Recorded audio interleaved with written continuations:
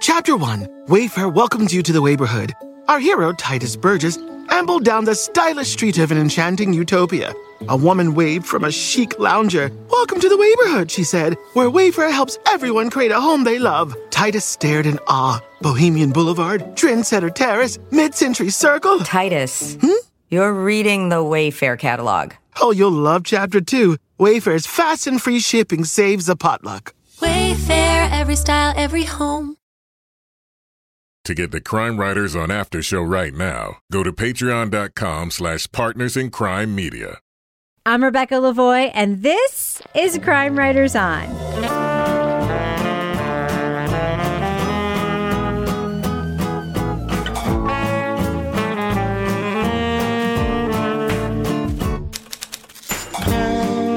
Crime Writers On is the original true crime review podcast that digs into true crime, pop culture, other podcasts. And this week, a string of fires plagues Southern California. The arsonist is someone authorities never suspected. We'll review the podcast Firebug. Then a French teen vanishes in a case that gripped the nation. We're looking at the dramatic adaptation of the crime story in HBO's Letitia. And by nation, we mean France. Joining me to get that done and more is true crime author, TV journalist, and host of the These Are Their Stories podcast, my husband, true crime co-author, and love of my life. Hello, Kevin Flynn. Hello, Rebecca Lavoie. Also with us is private investigator, certified pet detective, resident cat lady, and author of Dead on Deadline, the best-selling novel at Exeter's Water Street Bookstore, birthday lady Lara Bricker. Hello, Lara. Hello, Rebecca. And for my birthday, I did not get one more cat. Congratulations. No, thank God. Thank God, Ken said. But yeah, Water Street Bookstore, it's where it's at. Thank you, Crime Writers on Nation. It has been amazing. And our bookstore is very happy that Dan Chartrand may be able to get a haircut now. Congratulations, Dan. And finally, our captain of woke cynicism, the author of the novels known as the City Trilogy, host of the Strange Arrivals podcast, and our Patreon Deep Dive Book Club podcast host, Toby Ball. Hello, Toby. Hello, Rebecca. Well, we've got a lot to get through tonight, and I really want to get to the after show taping. So I propose that we just go ahead and start our first review. What do you think, Kevin Flynn? Are we obligated to do a bunch of nonsense before that? We aren't, and the dog is feeling very excited. So let's just get it done. All right. Okay, sure. All right. Do it. Everybody, let's go. Leading off. Every fire has a starting point. The layers of soot, the torched furniture, the char patterns on the wall. All of it leads back to a point where the fire started with a spark. In the 80s and 90s, Southern California officials were dealing with a string of seemingly unrelated arsons. Some were wildfires, some were set in stores during business hours. All investigators knew was the arsonist was bold and the fires were sparked with simple yet sophisticated devices. When the cigarette would burn down, it would light the match and that would ignite the grass. So it was like a time-delayed device. It would give him 5 or 10 minutes to leave the scene. Around the same time, a manuscript turned up for a book titled Point of Origin. It's a fictional account told from the view of an arsonist whose fires closely match the area's unsolved cases. Is the book a veiled confession by the author whose identity stuns investigators? Every year we arrest a firefighter somewhere in the United States for starting fires. We're looking around.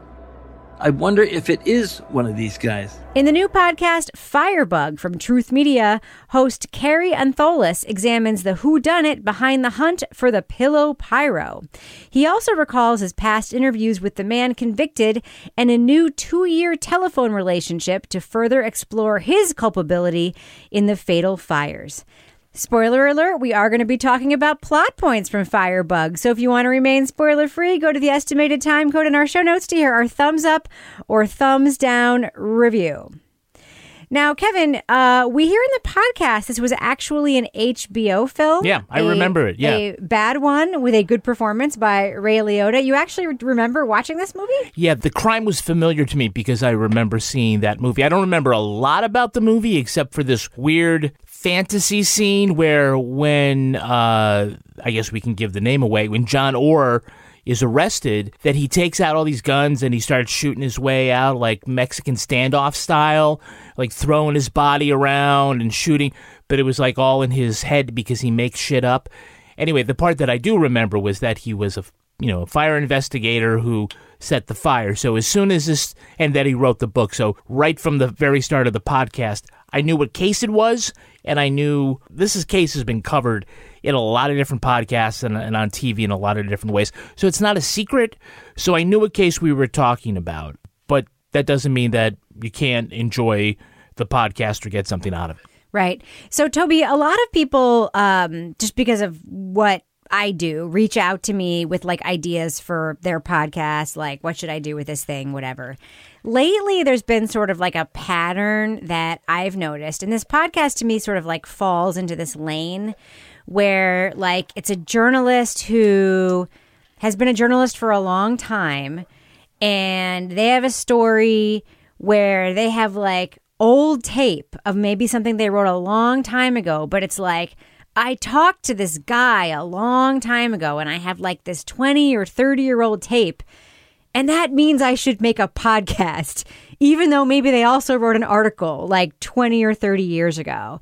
What do you think of this idea of like repurposing tape, maybe of something that you already wrote a long time ago, just because you have the tape, and making it into a podcast? Because that's kind of how this feels to me.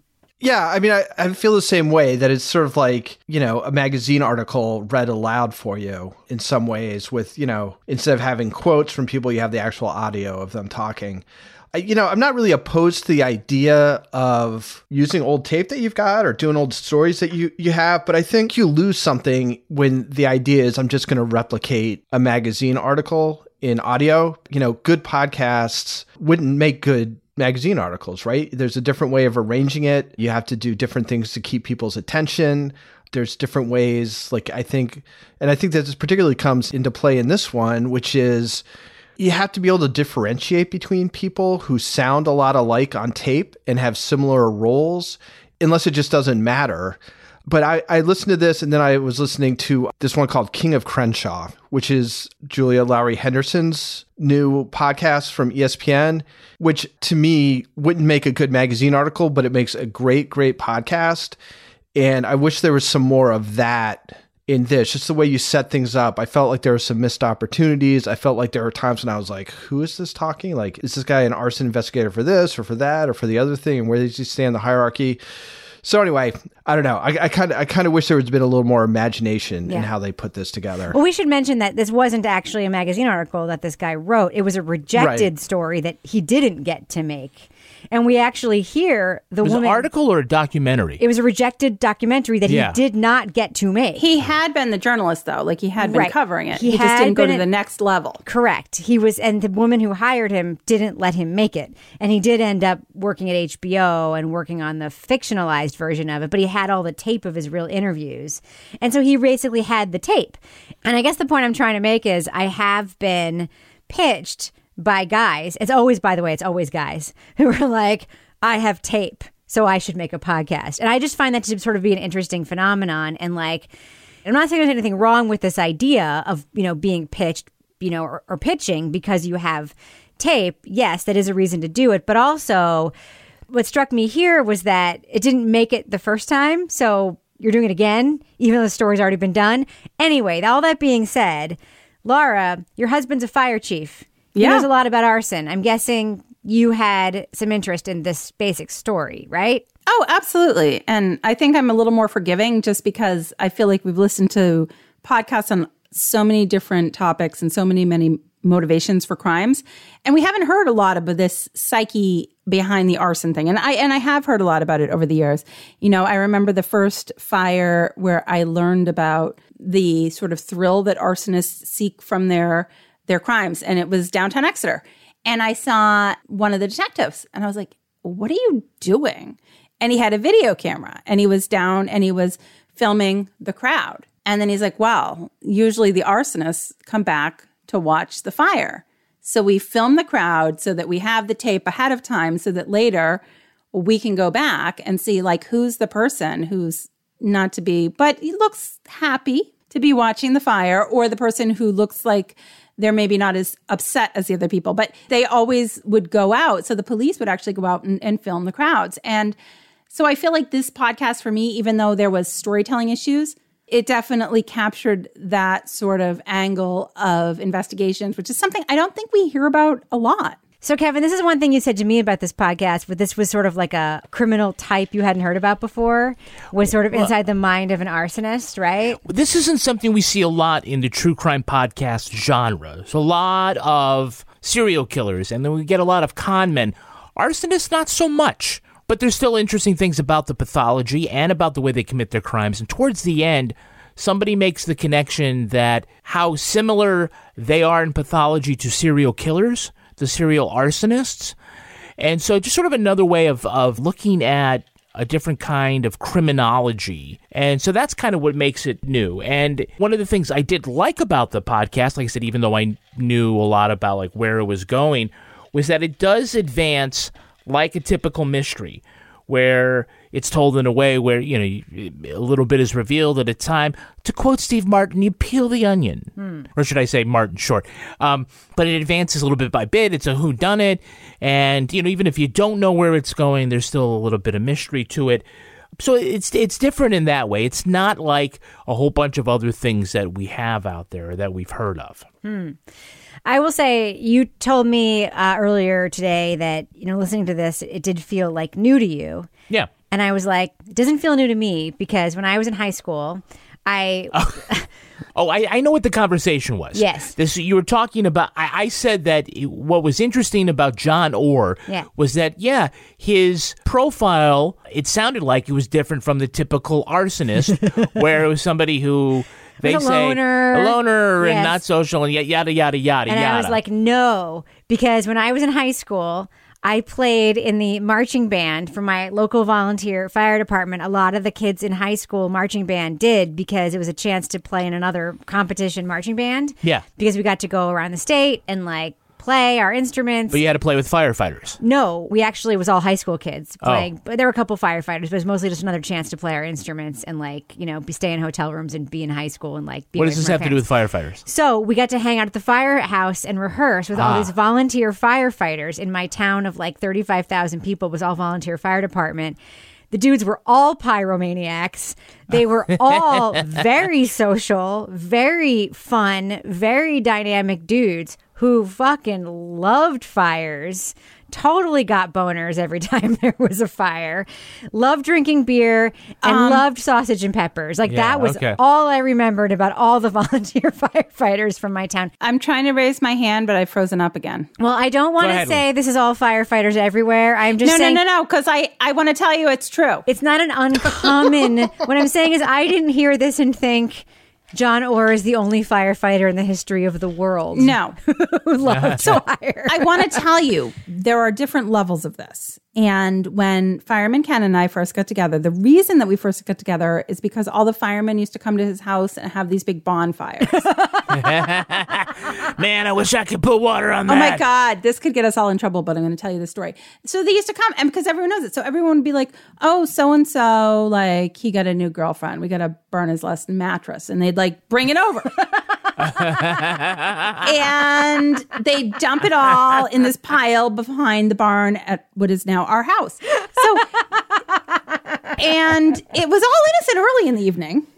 Then the witches came out. Word. And then about like 12 or 1 o'clock in the morning, what happened one time, it was unfortunate because they started making like acetylene spray paint bombs and like setting off these like bombs over the bonfire. Oh, you can't see my hand because I'm frozen. But anyway, so there's a fine line. There's a fine line between being a firefighter and being like, hey, this is kind of fun to have a little bonfire in our backyard, to being like, I'm going to like be a, destroy your property. Yeah. But they don't go into a business during business hours and light fires to the most flammable thing. Yeah. That is certainly different. Yeah. I was very surprised, Toby, were you to hear that racks of potato chips were so incredibly flammable? Potato chip arsons had been a problem in LA County. We were having a series of fires in supermarkets primarily, and potato chip racks inside the stores, and potato chips burn readily. Yeah, I had not really actually given that much thought before this podcast. You never knew that? No, Laura, not everybody in the world knew potato chips were that flammable. Or the bags. So I learned about this when like Ken and I were first dating. Mm-hmm. He had friends at the fire marshal's office, and then like also like a lot of the firefighters when they went through basic arson training, everybody learned about this potato chip thing, and I was like, so everywhere I went, I was telling people about it. Yeah. And then I felt so smart when I became a defense investigator and went to my like arson training to help defendants accused of arson. When I was like, "Do you know about the potato chip thing?" And they were like. And I'm like, No. I'm dating a firefighter. Yes. Yeah. V patterns seem to be more important. Yeah, but isn't that fake, the V pattern thing? No, it's not fake. No, it's not fake. It's the point of origin. Okay. That's the point. Yeah, exactly. But I always thought the arson investigation thing had been debunked. Some of it had been debunked. I thought the No. V pattern thing was one of the debunked things. No. No? No, Okay. that's, think of a V. Keep pointing, No, I going know. down towards But the point of it. That's hasn't where some of the pattern stuff in arson investigation I- been debunked? maybe some of it, yeah. Are you talking about like the Cameron Todd Willingham Yeah, thing? Where, yeah. where he got put to death for killing his kids when it was turned out to be a space heater fire? Yes.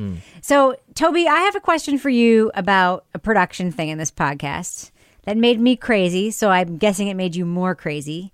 Yes. Do we need to be signaled every time we're being read from a passage from a book that it is a passage from a book?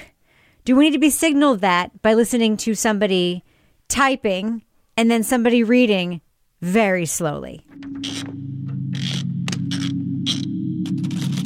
Aaron sat at his dining room table, putting together several of his devices. The morning sun was shining brightly, but the Santa Ana winds had died down. Yeah, it's like text to voice. There's a lot of like weird sound effects that seem unnecessary. Like he knocked on the door. Good job, you know, Toby. and there's just a lot of random stuff like that. It seems like at the production meeting, Toby, that they're like, well, there's so many great things we could do. Typewriters and sirens, and we're just going to give the sound editor so much to do. Right. Let's get an IBM Selectric. Well, otherwise, all they have is Carrie and his 30-year-old Dave, right? Oh, no, they got some good interviews. Yeah, I mean, that's the thing. It's that they don't really add much of anything other than it just seems kind of random when it happens. As Kevin was just saying, like, I think that they've got a lot of good interviews and stuff. I just feel like they left a lot of interesting stuff out. I would have been really interested to hear more about arson investigations since we've got all these arson investigators. And I thought getting into some details of that would have been super interesting. Or what it looks like when you go into a place that's been burned and you're doing the investigation. What does that look like or smell like? Or like what's that experience like? And just even the way these different arson investigators related to each other, or like, are there disputes within the community about things? I mean, you had a little bit of a sense of like, I was with that guy a lot, or that guy kind of mentored me, but then I couldn't for the life of me when that was explained, because you don't know who any of these people are or who the suspect is when you're going through that. When they finally like kind of point towards Orr as being the guy, it's like, so was he the guy who was the mentor or the mentee, or was he working with this guy or that guy? It was just all... I just kind of felt like there was a whole lot of other stuff that would have been interesting to learn about and would have given some context to a lot of the stuff that was going on, which without that context, I was just kind of like, well, I'm not sure, so I'll just kind of roll with it. But it just kind of meant that the time they'd spent on that stuff was sort of lost, at least on me. You were looking for a feud between subcultures, is what you were looking for. That would have been ideal. I will cut it some slack because, like, how often have we actually heard about a legitimate big scale arson investigation like this in all the years we've been reviewing podcasts? I did like the one moment I liked that came closest to what Toby wants was, so first of all, it made me fucking crazy that Carrie, and this happens way too often in podcasts like this, where the person telling the story, and I don't want to say it's usually a man, but it usually is way too credulous and is like, I don't know, I kind of think he might not be guilty, when it is so fucking obvious that the man is like lying his ass off. At the time, I was shocked that she thought that because I definitely hadn't made up my mind. I thought he was a little strange, a little too conscious of his story and explaining things away, but I was not sure he was guilty. But when you have the other arson investigator come in and he's like, no, he's totally fucking guilty. And here's why. He lied on his police entrance exam. He lied on this. He set a bunch of fires on his way to high school growing up. He's this, he's this, he's this. I loved that guy. Like, that is the source I would have wanted to hear a lot more from. Like, that was a really good moment for me. Yeah, I tell you one thing that's missing that I would really like to know, and we've heard 9 of the 10 episodes, so maybe this comes in the 10th episode, is in the book that he wrote, Point of Origin. How does that end? How does he envision how the arson spree ends? Does the arsonist live forever? Does he get caught in a certain way? What is his vision? He's the best orgasm ever. And then he walks off into the hills and dies in the fire. But don't you think that says a lot about his pathology, his criminal motivations, the way he sees it ending? I thought that would be really fascinating. And it might also tell why the fuck did he write this book? Yeah. And then hand it to somebody. What do you think? Like, just fictionalize a little something. I think he wrote it for the recognition because that's the whole He thing. loves Is that. Yeah. He loves, I mean, not only does he love the recognition for his own sexual gratification, but he loves the recognition for being the best fire investigator that everybody else comes to because he finds the point of origin before like the ambulance even gets on the scene, for crying out loud. Sometimes what happens, like we've seen this in serial killer cases where the police don't respond fast enough and then the serial killer needs the attention. And so they start sending letters to like a TV station or something, or like writing to reporters. And I feel like it was the same sort of psychology going on here. I mean, do you guys agree? Yeah, it's just like the little kid, okay? So children do this. I did this. When I was 6, I found my Christmas presents, right? Mm-hmm. And my mom had bought me like a red velvet dress. I found them like a month before Christmas. Did you burn them? No. Oh, it's going in a different direction. But I Okay. found my Christmas presents and I couldn't help myself. I like next morning at breakfast was like, you know what I really want for Christmas is a red velvet dress. Like when you're serial killer. No, but when you're a kid and you do something wrong, you like tip your hand, like you can't help Mhm. it because like you're just really fucking bad at being like evil. Like you're just bad. Like really, like people like this who are like narcissistic. Like you have to let people know. It's like how kids are just really like, they have no governor on their badness. You know what I mean? Like that's what like got people like this are like. Like narcissists are the same way. They're basically 6-year-olds with no governor on their personality. Well, I understand. I didn't used to know what a governor is, but I do know now. Because you have a moped that only goes 35 miles an hour. It goes 39 now, Rebecca. Can I point out one other thing that I thought was good about the podcast? Sure. Usually when they come in with the family perspective, the people who knew him best, right? Kind of checking a box here with, trying to get some background on them. It really doesn't affect the narrative or really, it doesn't really inform the crime so much. But I thought the ex-wife story about the stalking, I thought it was enlightening because those incidents corresponded with a bunch of fires that nobody attributed to him. I loved her. When he showed up at the door and said, "Hey, there's a fire right over there. Just wanted to check on you." I said, "Oh, we didn't even know it yet." And pretty soon you would just hear fire trucks going from everywhere. John would show up and then fire trucks. Other than just sort of like shining a light on the guy's inside, that whole story about his controllingness and how fire played into that, I thought was really, really enlightening. I felt like they could have deployed that a little bit earlier. Yes. Perhaps, yeah. I completely agree with you. Why not? Why not have had that sooner? Because Yeah. we got the story about the Hills fire with those girls who like had to run away and like their feet got burned and they had to save those triplets. And it's like you think about the impact of what this dude did when he was raging.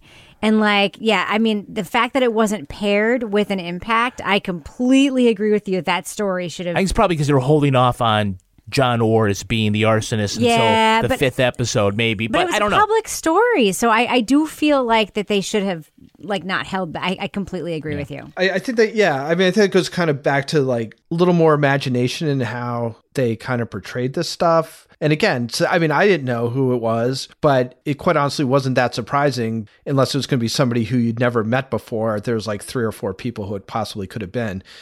Like maybe not having that be the suspense thing because there's a lot there between the like just natural interest in the arson stuff, the book, which is weird. And, hopefully, again, like Kevin said, we'll get to more of it later.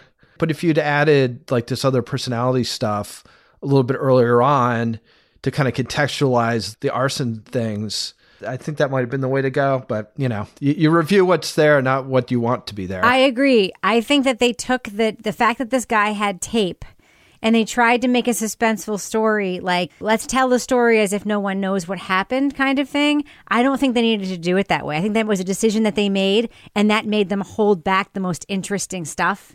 And they could have fleshed that out way more, and that could have been the heart of the story. I completely agree with you. All right. Well, I think we should do what we do. Let's let our listeners know. Should they check out the podcast Firebug?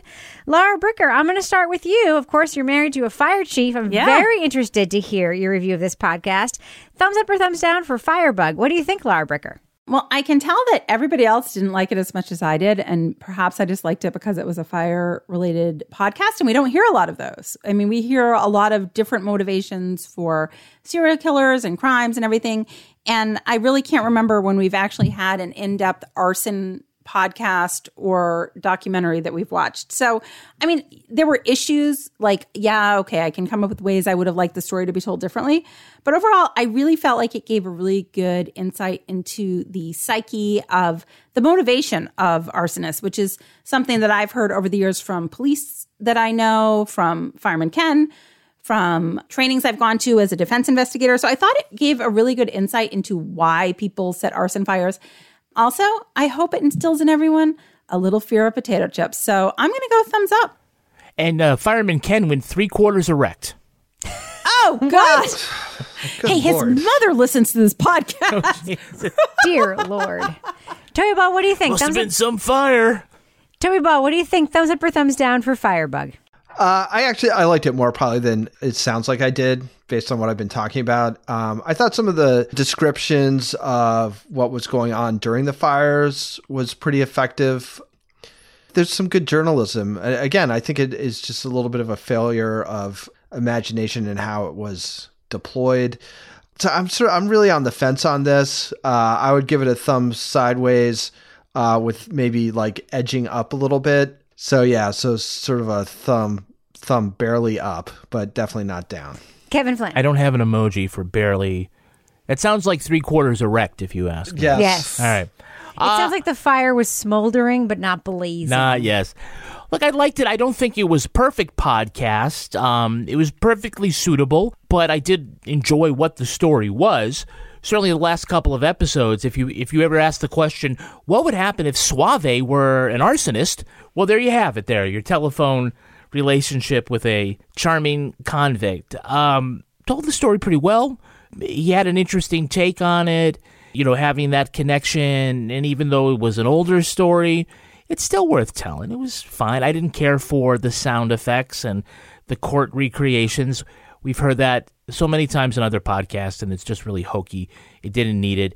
But overall, I'm still going thumbs up.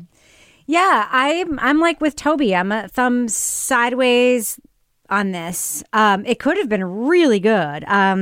All the failures here were in editing and production. The material is very strong. It was basically made backwards. They basically tried to make a serialized story from beginning to end when that's not where the interesting stuff is. The more interesting stuff is from the inside out. The interesting stuff is we have basically here a sociopathic arsonist who's known to the world, and what's, inside of his brain and what he did to his family and the consequences of what he did.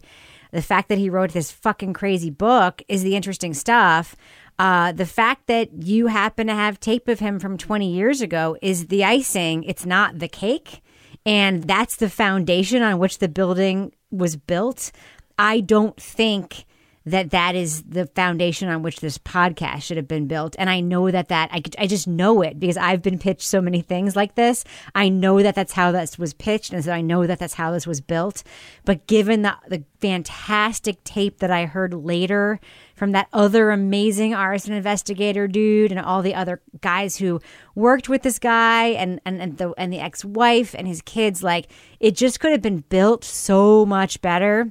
So I can't give it a thumbs down. Like, it's not a bad podcast. Like, I'm almost up, but I got to give it sideways just because it could have been so much better. You know what I think? To jump back in, like one tiny thing that could have made it different. Not the typewriter sounds, taking those No, out? I mean, if you had all this tape with... yeah, right. If you had all this tape with John Orr, couldn't it have been structured a little more like West Cork, where John Orr sounds like any other character in it? Yes. And then it's a surprise that he's the suspect? Well, they tried to do that, but it didn't work. It didn't work because I don't think he was there as present as some of the other investigators. Well, anyway, I think there's a lot of different ways. We voted. There's a lot of different ways it could have been structured to make it better. Yeah. And also, you had to fucking take out that typewriter bullshit. It was so stupid. Anyway. I have a typewriter on my little Exeter Life podcast, but then it turns into fun music. No, listen. The typewriter can be It's wrong in this episode. But also, what year was this book written? 90. It was 100% not written on a manual typewriter. 100%. It was either a Brother word processor, and it was probably done like one of those printers dot with the matrix printer. Dot matrix printer. I mean, like a corn on the cob. John was a young man at the time he wrote this book. He did not sound like an 80-year-old Fritz Weatherby type reader. Anyway, thumb sideways for me. That is going to be a fucking obscure reference. People can look it up. Thumbs sideways. Chapter 1. Wayfair welcomes you to the neighborhood. Our hero, Titus Burgess, ambled down the stylish street of an enchanting utopia. A woman waved from a chic lounger. Welcome to the neighborhood, she said, where Wayfair helps everyone create a home they love. Titus stared in awe. Bohemian Boulevard, Trendsetter Terrace, Mid-Century Circle. Titus, you're reading the Wayfair catalog. Oh, you'll love Chapter 2. Wayfair's fast and free shipping saves a potluck. Wayfair, every style, every home.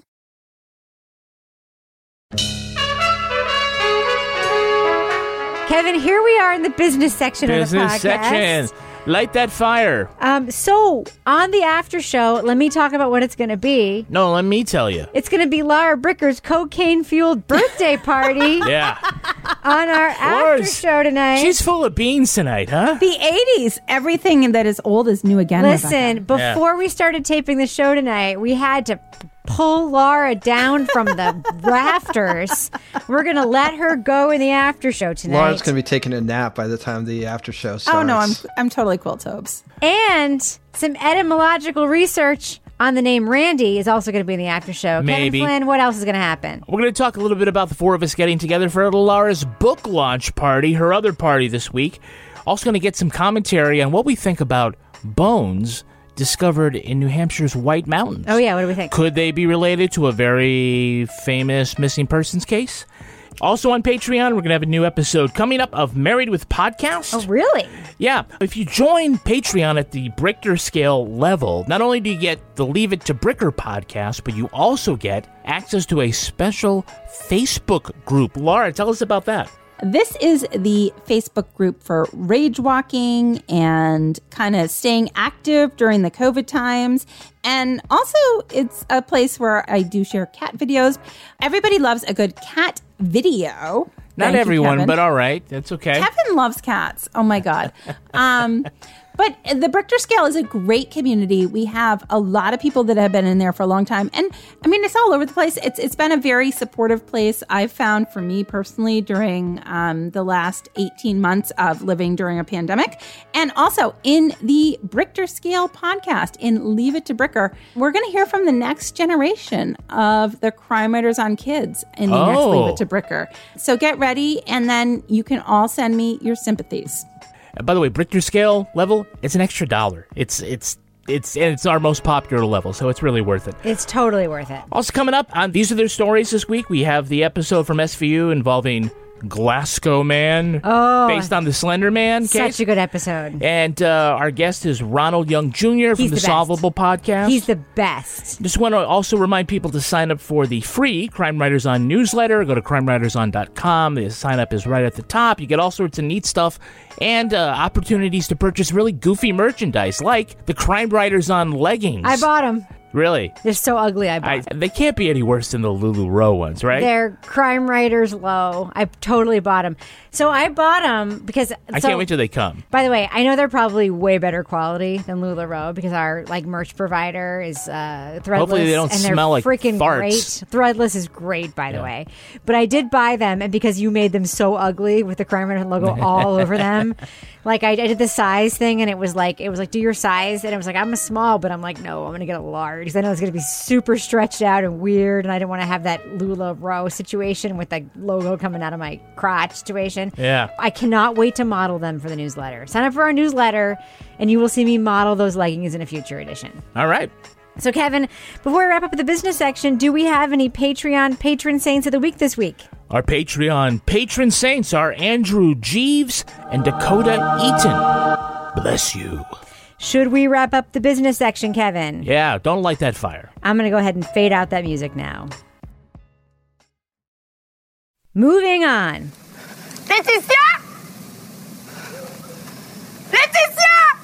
In January 2011, Jessica found her twin scooter abandoned on the road. Then began a desperate search across western France for Letitia.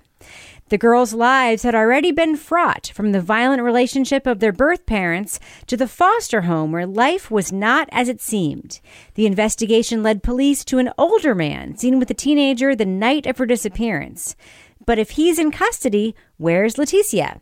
The 6-part series, Letitia, is a dramatic adaptation of the true crime case that gripped France. This French-language TV series is now on HBO and is directed by Academy Award winner Jean-Xavier de Lestrade, the documentarian behind my all-time favorite documentary, The Staircase. Letitia focuses on her troubled past, the effect on her twin sister, the search for evidence, and the leaders who used the crime for their own political ends. Now, we are going to be talking about plot points for the first 3 episodes of Letitia. So to remain spoiler-free, go to the estimated time code in our show notes to hear our thumbs up or thumbs down reviews. So, Toby, I found myself wondering a lot about pacing of the series because in the first episode, we see the sort of setup for her disappearance. She disappears, and then we kind of find out a lot that happened to her right before she disappears, and then we kind of find out what happened to her and who did it. And I found myself wondering what's going to happen in the rest of the series. And I thought the pacing of that was a little bit odd. And I was wondering, what is up here with this series?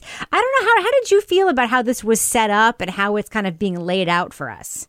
Yeah, so it sort of starts off with this, sort of prequel or whatever, like a short scene where Letitia shows up late and, her foster father seems kind of ominous and she's upset. And then suddenly her scooter is 3 months later and her scooter's there and she's missing. And then in super rapid succession, you find out that she's had sex with a boy who's not her boyfriend. She said something in her diary about she's not the only person telling lies. You find out that she's texting all sorts of boys. You find that there's a boy who thinks that he's her boyfriend, but seems completely sort of out of the loop on everything that's going on, and on and on and on. It's just one thing after another, and none of it really has anything to do with actual investigation. It's just thing after thing after thing of these facts. And so, yeah, I'm like, oh my God, there's going to be 5 more episodes of this, just reveal after reveal after reveal, which doesn't turn out to be the case. But it is there's all these strands that you're wondering, how is this all going to go? And what it turns out is, at least through episode 3, they drop about 2/3 of them. A bunch of the characters kind of just drop off the face of the earth. And it really focuses on the murderer and a few other people. But the boyfriend, I don't think you ever see him again as far as we've gone. So it's weird. It seems like it's in a huge rush. So you're getting all these pieces of information about people that you don't know anything about, really. In my mind, it just really, really needed to slow way, way down so you could get sort of some purchase on who these people were before it was she's having sex with him and not with him, and she's texting these guys, because it doesn't make any sense because you don't know who they are. Now, Laura, there are really a couple of stories happening here. I mean, I'm counting really 4 major stories. There's a story of the murder investigation and police and Tony's incarceration and all of the stuff around that. There's the backstory around the twins growing up and the incredibly violent, abusive relationship their dad had with their mother and sort of those flashbacks. And then there's kind of the mystery of whatever's going on with their relationship with their foster parents. There's like 4 big threads. Yeah. I find myself, strangely, even though Letitia was murdered by Tony, who's maybe the most creepy character I've seen on television in a long time. Just going to say, if I was going to like rebel and go off with a man for the night, I would have found someone better looking to kill me. That being said, the father and that thread of the incredibly like violent past, that storyline is so disturbing to me. And you sent me a note about that and the portrayal of the dad. What are we supposed to think of this guy? Because we see what he did to the mom. We see what he did to the girls. And yet we also see him in the present when his daughter is dead, playing the role of the grieving dad. Like, that is like, is it complicated? Are we supposed to feel something for him? Like, do you find yourself like wondering, like having those same questions that I'm having? Yeah, absolutely. I think the father for me was the most sort of confounding character in this entire series in the way that they portrayed him, because we see some scenes that I will say are probably some of the most raw. You know, we have these young twins, and I have to say, whoever the little actresses are that played the young twins did a phenomenal job. So we'll see the young twins like huddling together in a bedroom. And then on the other side of the door is the mother in this extremely brutal rape that we then later see the mother like walking down the street in a shirt, like shake. I mean, that was a scene that was visceral to watch that scene. And you see and hear this father just, you know, as soon as the mother wants, you know, he's like, "You're my wife," you know, and then he just basically like. Good French accent. That was my Texas accent. But you're my wife. You're my wife. But, you know, so we see the father in these scenes where his temper is like hair trigger. Like one moment he's like kissing the girls and like tucking them into bed. And the next moment he's like beating the mother's head off the wall and like brutally raping her. And I guess I didn't really come away yet, we're only 3 episodes in, knowing how I'm actually going to feel about this guy, because we see him when Leticia is missing and then confirmed dead, and he's sincerely upset. But then we see these scenes where he stalks their social worker, who is one person who actually advocated for the twins, and it's kind of frightening. But I also, at the same time, I think what that's showing me is this is a very complex character. Because you definitely feel like these are some kids who fell through the cracks. And when you see a character like that, where you yourself watching it aren't really sure where to put them on the scale of danger or not danger, you know, I think maybe they're doing that to try to show you how difficult it was, because you do feel like these kids, who the hell was looking out for them, you know? And you're like, why didn't somebody stop this before it got to this point? I think this is really supposed to be about the French criminal justice system, right? Because the 2 parallel threads here are that the dad committed this incredibly brutal crime and then got to have custody of these kids, the twins, who then fell through the cracks and ended up with these foster parents who we still don't know, like, what the secret is there. There clearly is something, because that's been hinted at. I know, but there clearly is something there. Yes. So the kids were put with this guy who we saw brutally rape their mother. And then we also saw the French criminal justice system, this guy, Tony, who is fucking terrifying, and who, by the way, also fell through the cracks. We saw him fall through the cracks in his own horrible parental situation. So that, to me, is the common thread here, is that, you know, it's kind of the indictment of the criminal justice and social safety net in France, right? Yeah. Kevin, am I since you have obviously Wikipedia'd this, am I getting this right? Yeah, I mean, I think that's one way of looking at like what the filmmaker's trying to accomplish. The dad sucks, Tony sucks, but if they're and the foster father sucks. You don't know how yet, though. But the state let them out, and that is the problem. Yeah. Yeah, I mean, I think there's a lot here to talk about. And what they will get to in the final 3 episodes is the political fallout, how the president of France used this case to indict his political enemies about how the system is run. And I haven't gotten that far. Sounds like there's a lot that he is probably right about, that the social safety net did not work for these folks. But what I find interesting about the show is how much it has in common with The Investigation, which was the Danish miniseries that we watched a couple of months ago. Not just that there's similarities with the crime, where the victim's body was dismembered and then thrown in the water, and because parts were missing, it made it hard to determine a cause of death, and et cetera, but also because we see HBO doing a lot of this now, combing the world to pick up the best, or what they believe is to be the best true crime content from other parts of the globe. And, you know, unlike like Netflix, which does a thing where they find something in a foreign language and they do a simultaneous release, HBO just kind of goes, yeah, this is something from 2019, it was big in France, and now we're going to present it with subtitles, which I think is kind of daring. It's really smart. We can probably admit, yeah, it's a result of the pandemic and the problems with creating new content in the environment, but, you know, I think overall it's working. So, Toby, I want to talk about the performances here, because you made a note, and we've talked about it a couple of times, the sort of terrifying presence of Tony, the killer. Can you just talk about him as a character and how he's portrayed here? Because we see him both as a kid and as an adult. I think one of the most frightening scenes for me is when he goes into that parking lot to try to get a guy who basically just owes him money or whatever to help him, I don't know, casually throw the body that he's dismembered that happens to be in the trunk of his hatchback into the river. And, you know, as if, I don't know, or some trash he pulled out of his pantry and just needed to get, like, you know, like I need to, for instance, throw away like an old toaster oven that I have, and I don't know how, like my garbage guy won't take it away. I find him to be like incredibly chilling as an actor in this part. Like, what do you think of that performance and just the performances in general in this film?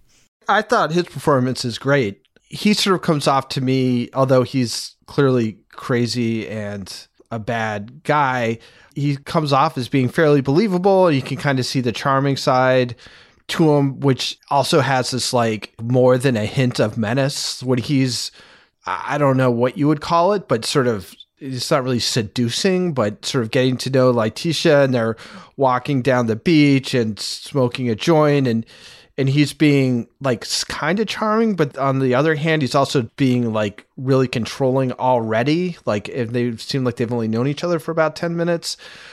So I thought, like, if I was going to be doing a movie or a show or something and I needed some guy to be just completely off his rocker, I would 100% find this actor. Yeah. Noam Morgenstein is his name. Yes. I would love to see him like in a romantic comedy or something. No, you It's wouldn't. hard for me to picture. No. So the rest of the actors, I guess it was fine. Like I didn't really, I have to say, I didn't really like this very much for a bunch of reasons. And I guess maybe there's more to come that might make it better. But it's just kind of weird in that there's no real investigation. And that was when you were saying it's like that Scandinavian one we watched, The Investigation. That one seemed like a real investigation. This one's sort of like people just kind of show up and conveniently tell them things that they need to know. Like they talked to one of his old girlfriends. She's like, oh yeah, you know, by the way, he used to go to this really remote lake in the middle of nowhere, and you might just want to check there. They're like, oh, all right, we'll send some divers in. Oh yeah, there's the body. You know, it's just that kind of thing. Like, is there any like deductions or like finding of clues that has happened in this? It just doesn't seem like it's been there. It's been this sort of collection of people telling them what they need to know, or them finding what they need to know immediately, which may be the way it actually happened, but it doesn't make for like super compelling, like procedural stuff. So you really have to lean on the stories, like the backstory, which again, I guess they're trying to make a larger point, but all this stuff to me just kind of felt like it was borrowed from other stuff that I'd seen before and kind of patched together to make these different points. And I don't know, I was just watching it, I'm like, when is this going to start being different than other stuff? Yes, but Toby, the cop gets to stay in a mobile home because he can't be with his family during the investigation. He's investigating so hard. And then I thought for a minute, Like that guy who's like sort of hanging out with the beer while he's talking to his wife. I'm like, does this guy have like a lover? Like in this, like, is that what's going on here? And then there was another guy in the cast. I'm like, oh, okay, no, this is the crew. That was so weird. Like, what kind of police department is using like the temporary structure that sometimes schools use when they need more classrooms? And they've got like an 18-year-old judge who seems to be running the whole show. Yeah. It's like the guy is like so young. Yes. I assume that judges in France have a different role to play than judges here. I think he's like a prosecutor. I've actually, but a couple of things Yeah. I have learned about France from this. One is I have learned, and I looked it up, and it is true that you can, because service, like being a waiter or waitress, is a profession in France, and the way it is, it's not part of like the service industry in France is more professional. So she was in college to become a waitress. You're in college right? to become a waitress because the service industry in France is a profession on a level that it is not a profession here, as it should be, by the way. And so that's the thing that I learned about France from watching this. So Kevin, the narrative focus on the victims' lives here is very different than it is in typical American films. It's not about sort of like... It's richer. It's not about like, what a wonderful person, she lit up a room, right? It's sort of more about the darker side of the victim's life. Right. Well, sometimes the victim is just sort of this convenient catalyst for the procedural to get things going along. And so by the time we get to their death, it's like, oh, their death was a tragedy. Well, it seems like in this case, their whole life is a tragedy, right? About the twins having been, in foster care. We see them at whatever, like 4 months and 3 years old and 9 years old and stuff like that, and telling their whole story through the system. I think that's what the kind of story that they actually want to tell, is to tell the lives of these twin girls. And we still have to find out what the effect is on Jessica, the twin sister, because she is still, the people who are still in the frame are there for a reason, and the director wants them there. I have a question for the panel. Did you notice that they only refer to her as Letitia and never by her last name? Yes. Even in sort of like the recreated news reports, the search for Letitia, is it Letitia? I'm sorry if I'm saying it wrong. We're all saying it wrong, by the way. That is a deliberate choice by the director. I wonder, in the investigation, they did not use the killer's name. It was a very conspicuous choice to work the way around that. I wonder what that's about. It's definitely an artistic choice to not use her last name and just her first name. I don't know what it says, though. I have a theory. You have a theory, okay. I actually think it has something to do with just like European sensibilities about privacy. I disagree, but even artistic choices can be influenced by feelings about privacy. It's weird to me. But it's weird because it takes you out of it, right? Yeah. Except for that detail, all the like fake news shots and stuff. Well, I think some of them are real news shots that are just repurposing for this. But even the ones that are kind of, where they're using her name and stuff, everything seems pretty spot on, except for the fact they don't say her last name. It's just like Letitia. You think they're trying to erase the family name? That's like the artistic decision is to erase the family name because she has no family. She never had a family. I mean, what do you think? I guess I feel like there's no answer that you could give me which would make it seem worth it. As a fiction writer, one of the things you look at, is there something you're putting in here that's going to break the spell for people, right? Is there going to be something that causes people to kind of jerk out of this world you're trying to create and ensconce them in? And I felt like that was the kind of thing that kind of does it.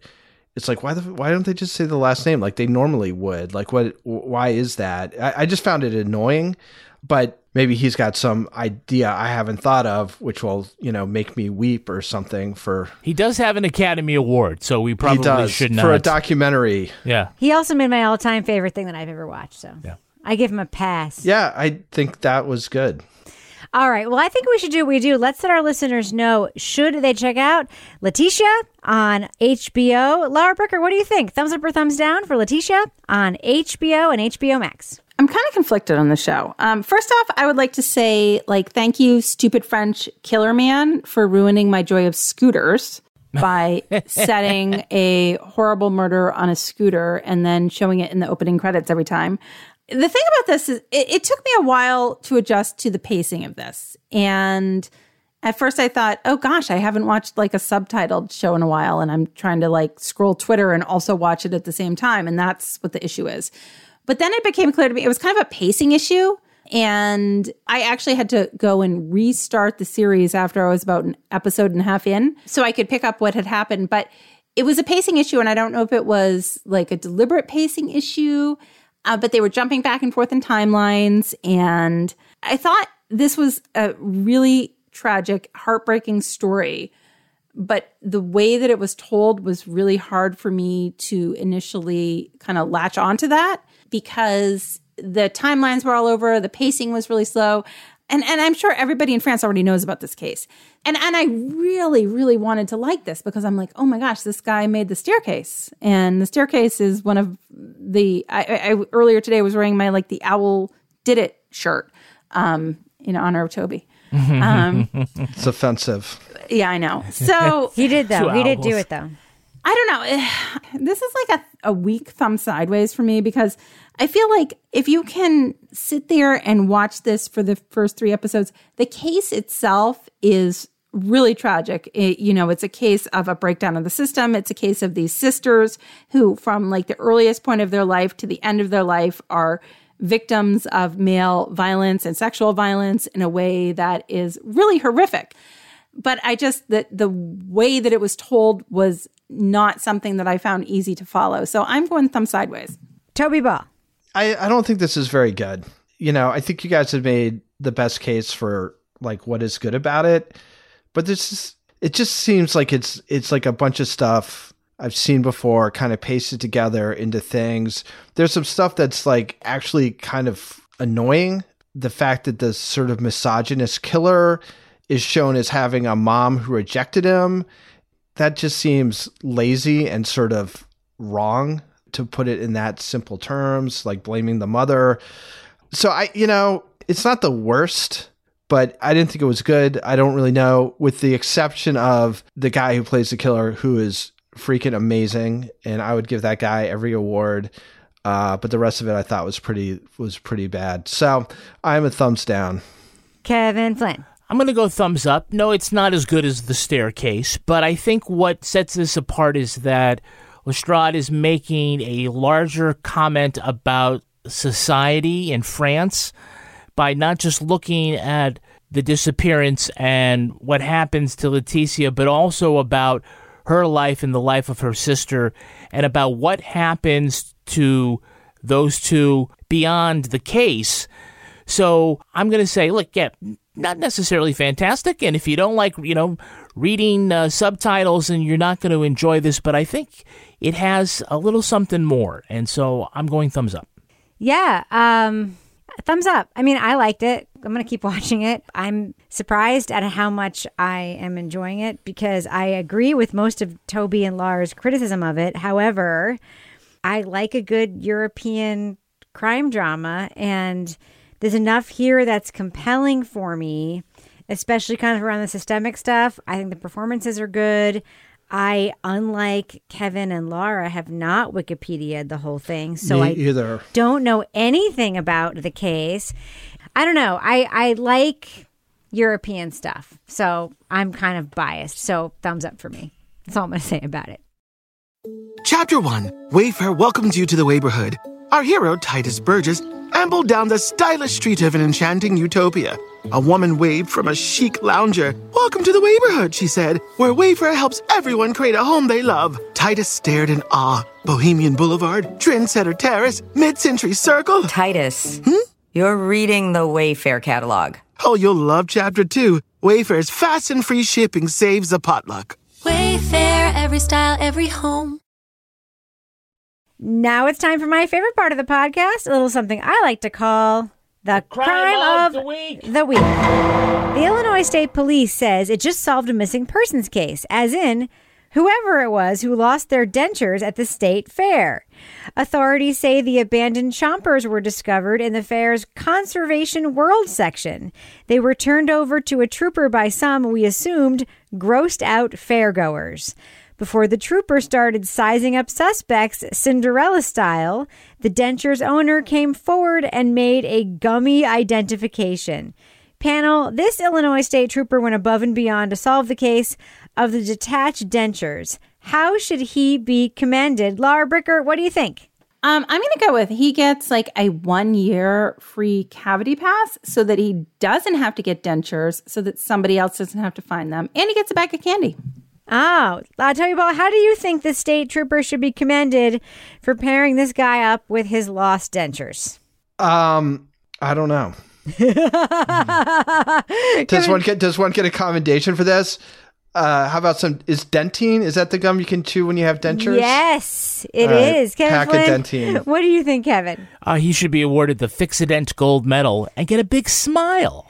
I think he should be awarded a pack of Trident, the gum that 4 out of 5 dentists recommend for their patients who chew gum. Who is that 5th fucking dentist? That's who I've always wanted to know. Is that still true after all these years? I don't know. Nobody's innovated? Time to get on that survey. I don't know. All right, Lara Bricker, we should probably end the podcast. Before we do we have a cat of the week this week? Rebecca, we have a dog of the week this week. It is about time. Woof. Is it the one who's been trying to break into the studio this entire time while we've been recording this podcast? Oh my God. I would like to say I really appreciated Rebecca remained totally immobile as her dog licked her entire face. Yes. And then just very delicately wiped her face off afterwards. It is the first time that we've actually had a dog break-in the 6 years or 7 years of making the show. We had a dog break into the studio. Yeah. And physically put his face on my face while we've been recording a show.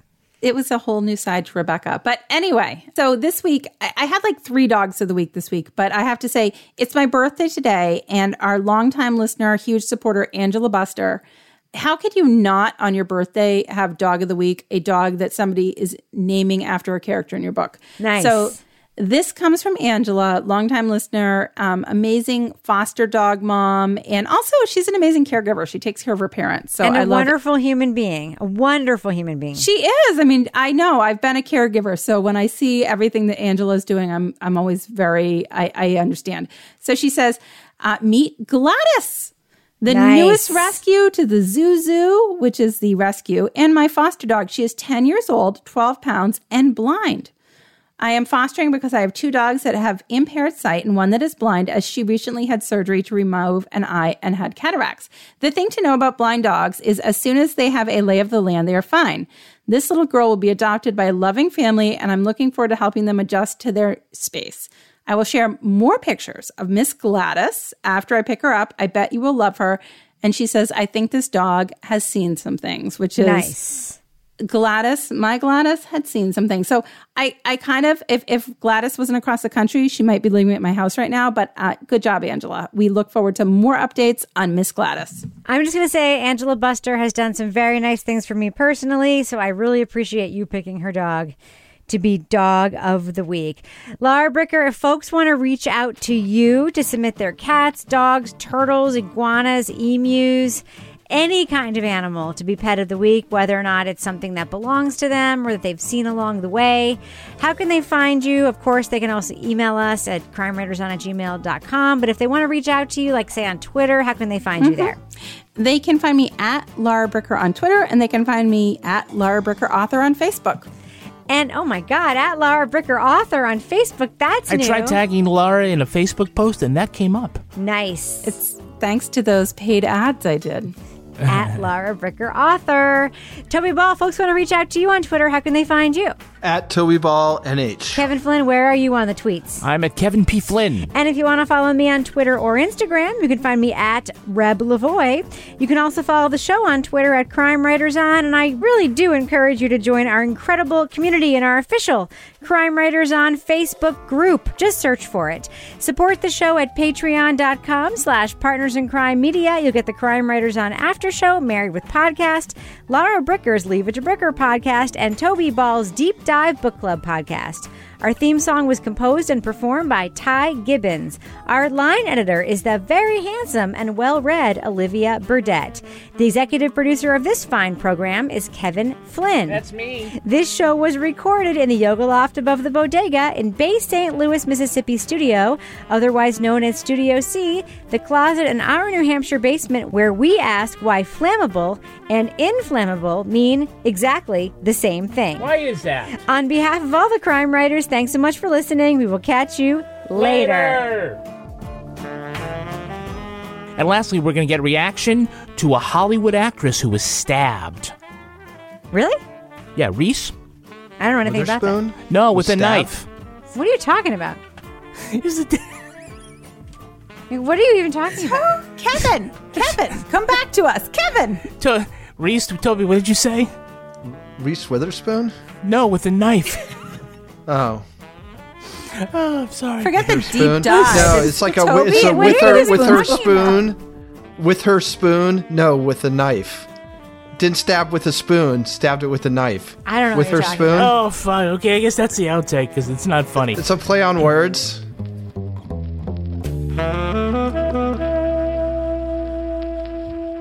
Partners in Crime Media. Chapter 1. Wayfair welcomes you to the Wayborhood. Our hero, Titus Burgess, ambled down the stylish street of an enchanting utopia. A woman waved from a chic lounger. "Welcome to the Wayborhood," she said, "where Wayfair helps everyone create a home they love." Titus stared in awe. Bohemian Boulevard, Trendsetter Terrace, Mid-Century Circle. Titus, you're reading the Wayfair catalog. Oh, you'll love Chapter 2. Wayfair's fast and free shipping saves a potluck. Wayfair, every style, every home.